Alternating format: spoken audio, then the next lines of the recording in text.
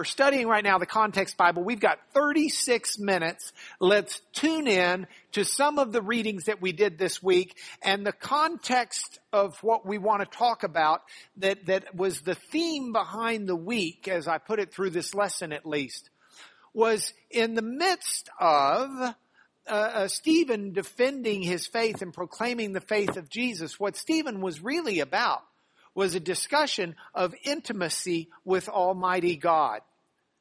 A discussion of how, and we'll borrow Francis's painting of the Pope's Sistine Chapel, but it's not the finger of God almost touching the finger of Adam. Now we're at a place in history where the heart of God can be found and the Spirit of God can be found within the heart of man. And the intimacy is much greater than almost touching.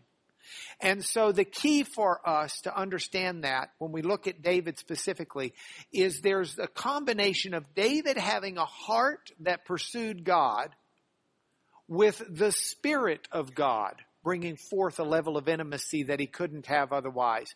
And so that type of a key might help us understand where our intimacy with God can come about. It takes the heart that pursues God and wants God, even as God's pursuing man, but it takes also God's Spirit to bring about this intimacy. And the unique thing about David in the Old Testament is David is the one where Samuel said that the Lord, this was after Saul botched it a bit, the Lord has sought out a man after his own heart. We had that in the readings the week before this week we've just finished. But then we add to it the fact that the Spirit of the Lord rushed upon David from that day forward. If we go to the Elmo for a moment, I want to make sure we're all on the same page about the Spirit of God and the way it's taught to us biblically. The biblical teaching is that in the Old Testament, if we do a timeline, and we, in this timeline, let's go back, and this is the Old Testament time. In the Old Testament time, the Spirit of God would selectively come upon people. There would be a prophet who would have the Spirit of God come upon him. The Spirit of God rushed upon David on that day. It was a selective working of the Spirit on people. And that's the way it was. Now, understand the prophet Joel said that there would be a day where God would pour out his Spirit on all of his children. But that is not the case in the Old Testament. That's not even the case at the time of the crucifixion of Jesus. If we look right before Jesus is crucified, during that time period before, in John 14, 15, and 16, Jesus has his final discourse with the apostles. And in it, he talks about the Holy Spirit will come. And when the Holy Spirit comes, all of these things will happen. But he says, I'm going to send you another helper, the Spirit of truth. And Jesus said to his apostles, you know him because he's with you. He's with you. How was he with them? In Jesus. Because the Holy Spirit fully indwelt Jesus. Jesus and the Holy Spirit are one. You'll know him, or you know him right now because he's with you, but he will, and the tense changes, he will be in you. It will be different. The apostles truly didn't have a clue what Jesus was even talking about. You can see that from the interchange and the dialogue. But Jesus says, when the Holy Spirit comes, then you'll understand. Then you'll remember. Then it'll make sense to you and you'll be convicted about the truth of what God has done for you and me. So just after this speech, Peter can deny Jesus. He's scared to death. He's scared of the servant girl outside the high priest in the garden of the high priest area. That's the same Peter after the Holy Spirit comes that Pastor Avery was preaching about today, that stands in front of the high priest with all the boldness in the world and doesn't just say, this is Jesus who did it. Says, this is Jesus Christ of Nazareth whom you crucified.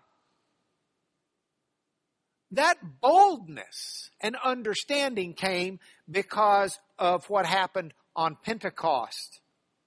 On Pentecost, the prophecy of Joel came true, and the Holy Spirit in the New Testament times, since Pentecost, the Holy Spirit indwells all of God's children. It's not just some of us. It's everyone with faith in Jesus. And that's the difference. So within the framework of that, we can see in David an intimacy with God. But the intimacy of God with David is one that, sorry to say, I thought I brought my Bible. Is the intimacy of God with David is one, if we could go back, thank you. The intimacy of God with David is one that comes about not only because his heart is there, but because of the Spirit of God. You will not have intimacy with the Lord apart from the work of Jesus on the cross. This is part of the same blessings that Pastor Avery delivered this morning. You cannot have intimacy with God without standing right before God, which is what, with the death of Christ, we're able to do. Now, if we go then, I want to look at 3 different vignettes out of what we read last week that dealt with David's life and give us a glimpse into his intimacy with God and where it makes a difference. And the first one is a time of disappointment. Now, it may not be a major disappointment to you, and you may not see it as a time of major disappointment, but I think it's a major disappointment. Here is what we have. So, David is reached a point where he decides he wants to build a temple to God. He wants to build a house to God. We see it in 2 Samuel 7.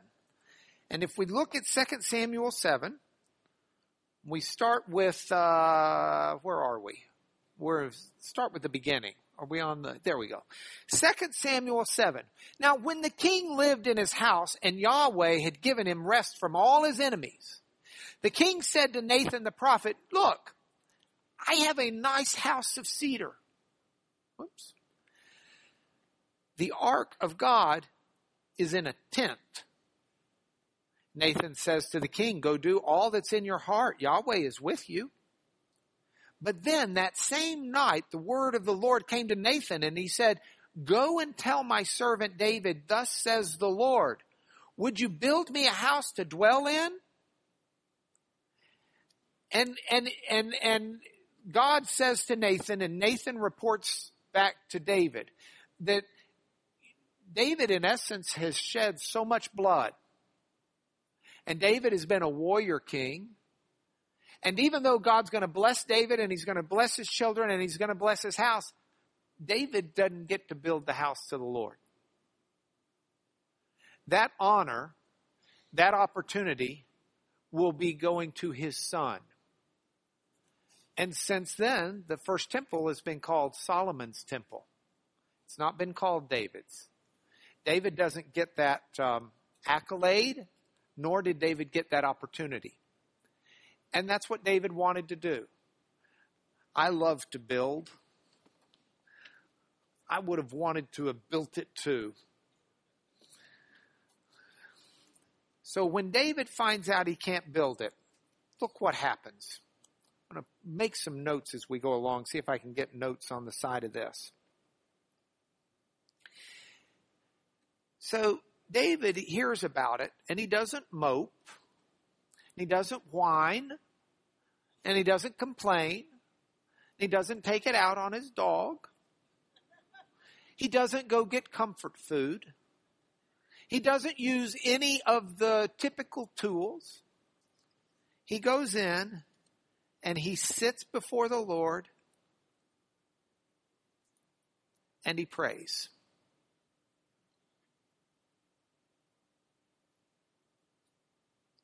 In the midst of his disappointment, he prays. And we get a lot from his prayer. In his prayer, David says, "Who am I, O Lord God? And what is my house that you have brought me thus far?" He's not whining. He's not saying, "Gee, why didn't I get to do this? Why, I got the money. I got the time. I got the resources. I'm the king. I want to build a temple. I want to do this deed for my God." God said, "No, that's not your deed to do." And David prays, and his prayer shows such an humble heart. His humility is readily apparent. "Who am I, O Lord, and what is my house that you brought me thus far?" It reminds me of what my dad used to say. Whenever something would be disappointing, or whenever something bad would happen, if I heard this once, I heard it 1,000 times. Dad would say, "If that's the worst thing that happens, we're going to have a great day." You spill milk. If that's the worst thing that happens, we're going to have a great day. You fall off your bike, you skin your knee. If that's the worst thing that happens, we're going to have a great day. You didn't get picked first for the basketball team. Or if you're playing, you didn't get to start. Or if you started, you didn't get to score. If that's the worst thing that happens, you're going to have a good day. David's got that attitude. "Who am I, O Lord, and what is my house that you've brought me thus far? Yet this was a small thing in your eyes, O Lord God. You've spoken also of your servant's house." Because God said, "Here's what I'm going to do in your life, David. You've spoken of your servant's house for a great while to come. This is instruction for mankind." What more can David say to you? "You know your servant, O Lord God. Because of your promise, according to your heart, you've brought about all this greatness." Let's see if I can keep that on there. "Greatness to make your servant know it." You seeing the theme here? David's attitude is his role before God is not to be the awesome, mighty king. The king serves. You see the reflection of David's heart in this? The idea that someone mighty would be a servant, that's what David is. He's looking to serve the Lord. And so then he continues. He says, "Therefore you're great, O God, for there is none like you. There's no God besides you, according to all that we've heard with our ears." And he begins to develop his statements of faith in God. And he affirms who God is. There's no one like you. There's no one besides you. According to all we've heard with our ears, who is like your people Israel, the one nation on earth whom God went to redeem to be his people, making himself a name and doing for them great and awesome things. By driving out before your people whom you redeemed a nation. You established for yourself a people. And here we've got David not only in faith, but moving into praise and worship.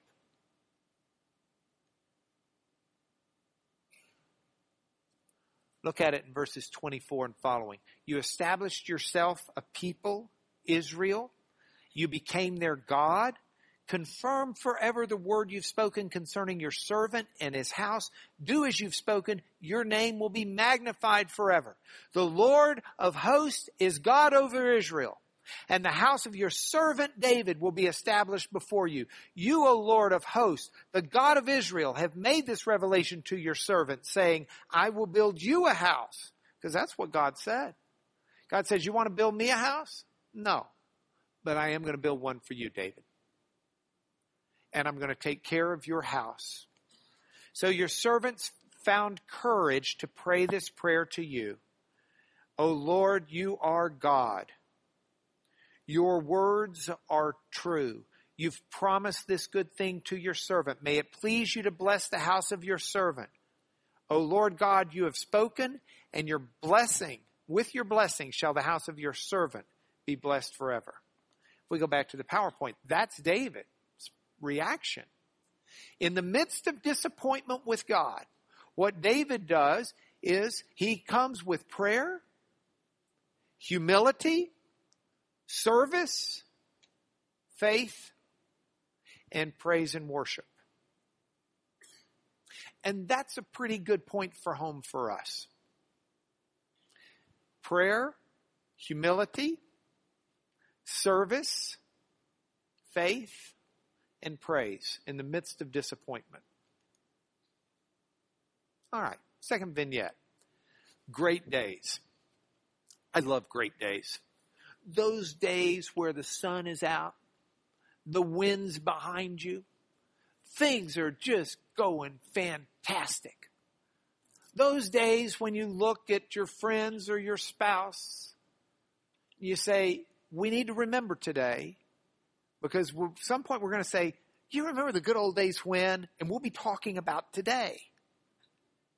Because there are days that are great days. David had a great day. He had a great day where he got to move the tent back, the tabernacle of the Lord back. And the ark was placed into a tabernacle. And he appointed a feast. He got all this great food that he gave to all of the people of Israel. He got singers, he got musicians, and he wrote a song for the event. And it's an incredible song. 1 Chronicles 16 has the song, and I'd like us to look at it for a second and consider what it has to say. 1 Chronicles 16, starting with verse 8. Oh, give thanks to the Lord. Call upon his name, make known his deeds among the people. Sing praises to him. Tell of all his wondrous works. Now let's pause for a moment and let's look at this great day stuff. I'll put us a little note card up here. This is great day reaction of the intimate David with God. His day is great. And we got to be careful, because the tendency when your day is great is to just sit back and soak it up. But the intimate with God, who's got God's heart and the Spirit of God, will take that great day and in intimacy turn it into a time of praise, of giving credit to God for the greatness of the day. And look at that praise. It is praise in two directions. So we'll have it as praise. It's praise that goes up. You sing to God. But it's also praise that goes to others, because you're singing and proclaiming his great deeds to others. So it's also praise about God as well as to God. And that's the way it starts out. Give thanks to the Lord, call upon his name, give thanks to him, call upon his name, but also make known among the peoples what he's done. So it's two directions. And then if we continue to work through this, sing to him, sing praises, tell of all his wondrous works, glory in his holy name. Let the hearts of those who seek the Lord rejoice. Now, if we've learned Hebrew poetry in this class, if I've done my job and you've been in here, what is it that makes Hebrew poetry poetry? Do you remember? It duplicates itself. It's not rhyming. That was another one of my dad's things he taught us growing up. Roses are red, violets are blue. Most poems rhyme, but this one doesn't.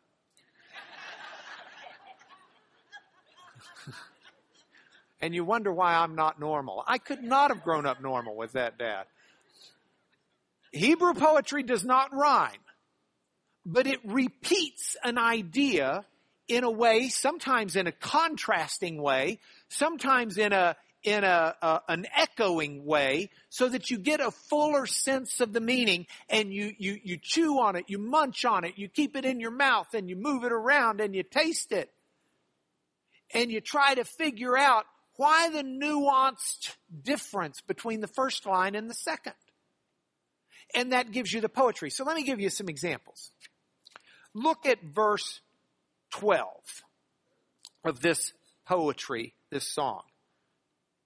And see if you can see the parallelism. Remember the wondrous works that he has done, his miracles and the judgments he uttered. So we've got two columns here, column A and column B. Remember the wondrous works.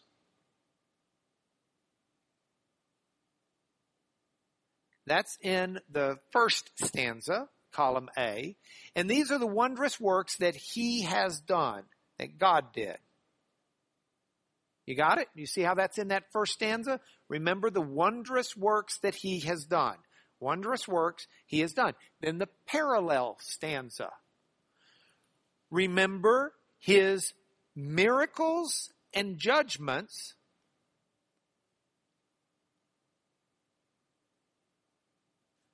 he uttered.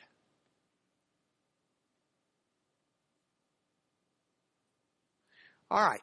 Are you able to see that God's wondrous works, we're supposed to consider his wondrous works, not just his miracles, but also his judgments. See, I'm quick to give God wondrous works for his miracles. Man, healing that lame guy, that was an incredible miracle, a wondrous work of God. But judgments? Ew. What God did, what God said, what God uttered, what came forth from God. They're parallel. Can you see that? Let's do one more, and then I'll show you why this is important. Just look at verse 13. We'll just bump down one more. We'll have A, and we'll have B. All right. O offspring of Israel, his servant. So offspring of Israel. And then the B part of that is his servant. Whoops. All right, you with me? Look at the second line. Sons of Jacob.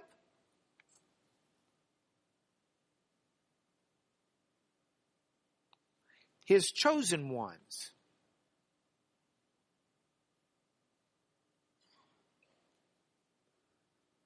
Offspring of Israel, sons of Jacob. Makes sense. But the nuance difference here is his servants are his chosen ones. We're not his servants because we were sold into slavery. We're not his servants because we were desperate and we needed some place to hang and somebody to feed us and house us. We're his servants because he chose us. He picked us. He said, I want you, Holly, to be singing this morning for me. He chose us. He chose you. You do this for God, not because you just thought of it and you're so resourceful and you've got such a kind and pious heart and you're just going to go take care of the Lord's needs. He chose you. He's called you. He's picked you out of the entire planet to be exactly where your molecules will be today. It's powerful.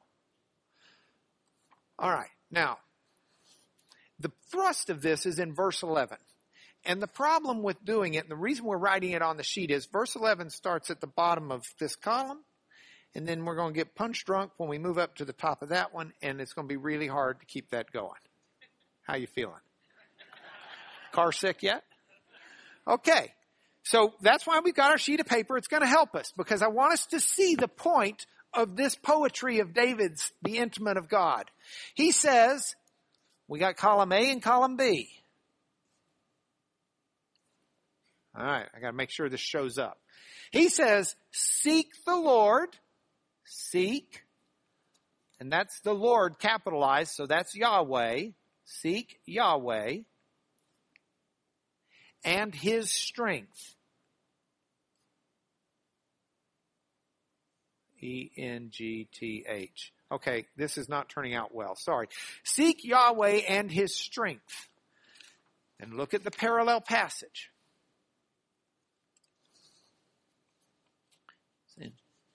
Seek his presence continually. Well, that doesn't seem to fit. There's no A and B, is there? That's because it's A and B. It's both of them. His presence continually. That second one echoes the first one. It just echoes it with one phrase. Seek Yahweh. Seek his strength. Seek his presence. And that Hebrew word for presence is the word face. Continually. Here's what David's saying. You want the strength of God? You'll find it in the presence of God. You want the strength of God? You'll find it in intimacy with God. You want the strength of God? You want Yahweh in your life? You want God's presence. Because strength is found in the presence of God. It's an amazing passage. It's an amazing passage that I just really, really like. So, we've got, if we go back to our little card we're making. We've got praise to and about God. This is for the great days. And the great days are days to seek God. They're not days to take the vacation. They're days that can build you up and make you stronger. Because what happens is there'll be days that aren't those great days. There'll be days of disappointment. Maybe I should have flipped them in this lesson. But you remember the disappointing days. One of the things David did is said, God, I remember what you used to do. Go read Psalm 42 and 43 from David. He says, my life's miserable. Everything's horrible. Everything's falling apart. But this I remember. I remember. Look, it'll do better here. My soul thirsts for God, for the living God. When shall I come? When will I appear? My tears are all I can eat. I've lost my appetite. I cry all the time. Day and night. I'm not sleeping. And people are saying to me all day long, where's your God? If he's real, you wouldn't be in this mess. The reaction that David has, these things I remember as I pour out my soul. I remember the good days. How I would go with the throng, lead them in procession to the house of God with glad shouts, songs of praise, a multitude keeping festival. And then give yourself that talk. Why are you cast down, O my soul? Why are you in turmoil within me? Hope in God. The good days will come again. I shall again praise him, my salvation and my God. I love that. And the best part of that psalm, in Psalm 43, which was originally part of the same psalm, is it's not something that's just a Band-Aid on cancer. Because if you've ever experienced the travails and the true difficulties that will keep you up at night, that will cause you to cry and lose your appetite, Simply saying, oh, I remember God's taking care of me and I know that He will, doesn't always make it go away, does it? And it doesn't for him either. The psalmist says, meanwhile, everything is horrible. And it's still terrible. And I still feel horrible. Deep calls to deep. All your breakers and your waves, they've gone over me. Even by day the Lord commands His steadfast love. At night His songs with me, a prayer. But I say to God, my rock, why have you forgotten me? Why do I go about mourning? Because of the oppression of the enemy. Why is this deadly wound in my bones as my adversaries taunt me as they say, where's your God? He gives himself the same speech. Why are you cast down? See, this is what we have here in David. We have a gentleman, if we go back to the PowerPoint, we have a gentleman who's intimate with God, who's seeking His face. And so what we have is great days that move him to praise, though, not to ignore Him. Days that move him to seek God's strength so that he'll have it on the other days where he needs it. Days that move him to worship. Those are the great days. That's my point for home. Lord, on the great days, help me to praise You. Help me to seek Your strength and Your face and Your presence. And may I worship You. Last one. Sin. Ooh. We've only got 4 minutes. We can't do sin justice, but you know the story. It's David and Bathsheba. Bathsheba's bathing on the roof of her house. If you've ever been to Jerusalem, you know that it's on hills, and the house of the king would just be less than the temple. But other than that, King David's palace is up the top of the hill. They bathe. She's bathing on the rooftop. She has no modesty in the process. And it's not a bad thing. Uriah, her husband's in a decent house, it looks like. The only one who can really look down on her is the king, because his roof's taller. David sees her, and he's drawn in with lust. He takes her. Conjugally, she's pregnant. Meanwhile, her husband is off fighting David's battles for him. And David has a rule, his troops have to be celibate while they're fighting a battle and a war. So their focus will be on the Lord and what they're about.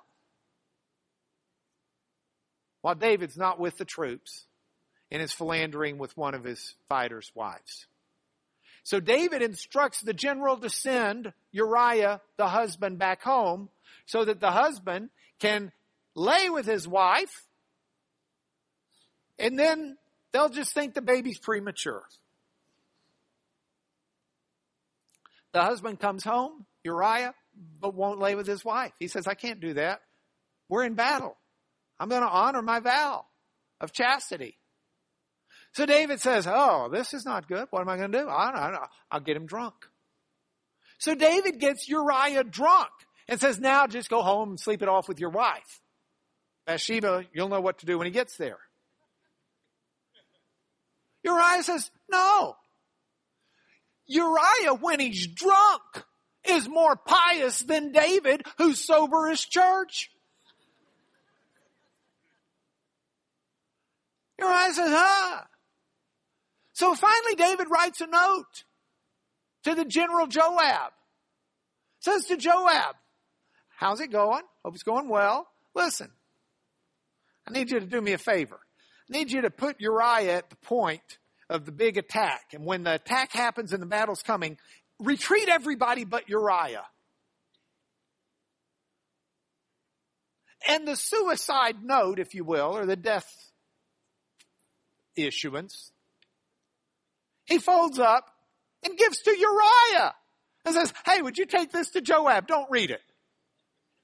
And Uriah is so responsible, he doesn't read it. Joab thinks, I'm going to do a little better than that. I'll at least put him with the troops. I don't know what David's up to. But sure enough, Uriah gets killed. And into that context comes David. And he writes Psalm 51. But he doesn't write it immediately. because he doesn't even see his own sin. It's only when he's finally confronted that sin. In Psalm 51, and it's after Nathan comes to him, and it's an elaborate story, and it's a great story. Nathan comes to him and says, gives him a parable about a man's last sheep being robbed and killed. David says, who took that man's sheep? We need to put him to death. And Nathan says, you did. The sheep was Bathsheba. And David, in his sin, cries out, have mercy on me, O God, according to your steadfast love. This is how the intimate of God deals with his sin. The intimate of God seeks God's mercy.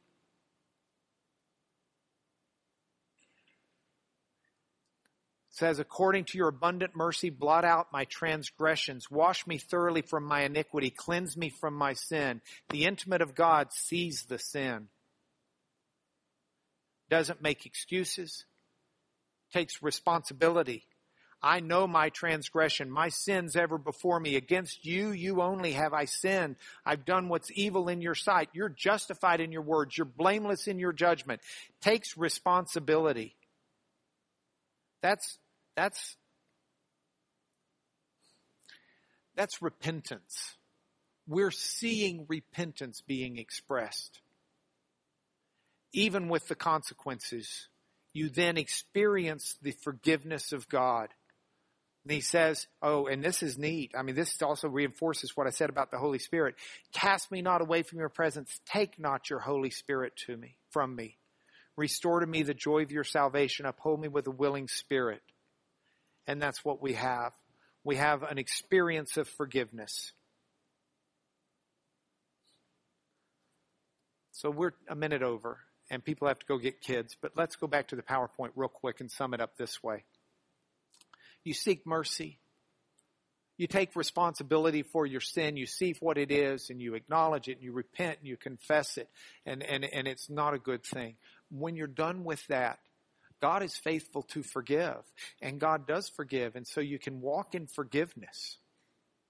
You walk in forgiveness. And that's the lessons from the intimacy of God. Would you pray with me? Father, it's my prayer that you would bless everyone hearing your message through words that may not have been the most artful, but your message, Father, penetrates beyond the words of me or anybody else. And so it is my prayer that your words will penetrate, that we will seek your face. Lord, make your presence so real in the lives of your chosen ones. May we experience the faith and the responsibility of being chosen, knowing that your Spirit empowers us to walk before you in holiness. Father, it's my prayer that all of us will grow in intimacy with you through disappointment, through strong days, through sin, until we are one with you in eternity. Through Jesus our Lord. Amen.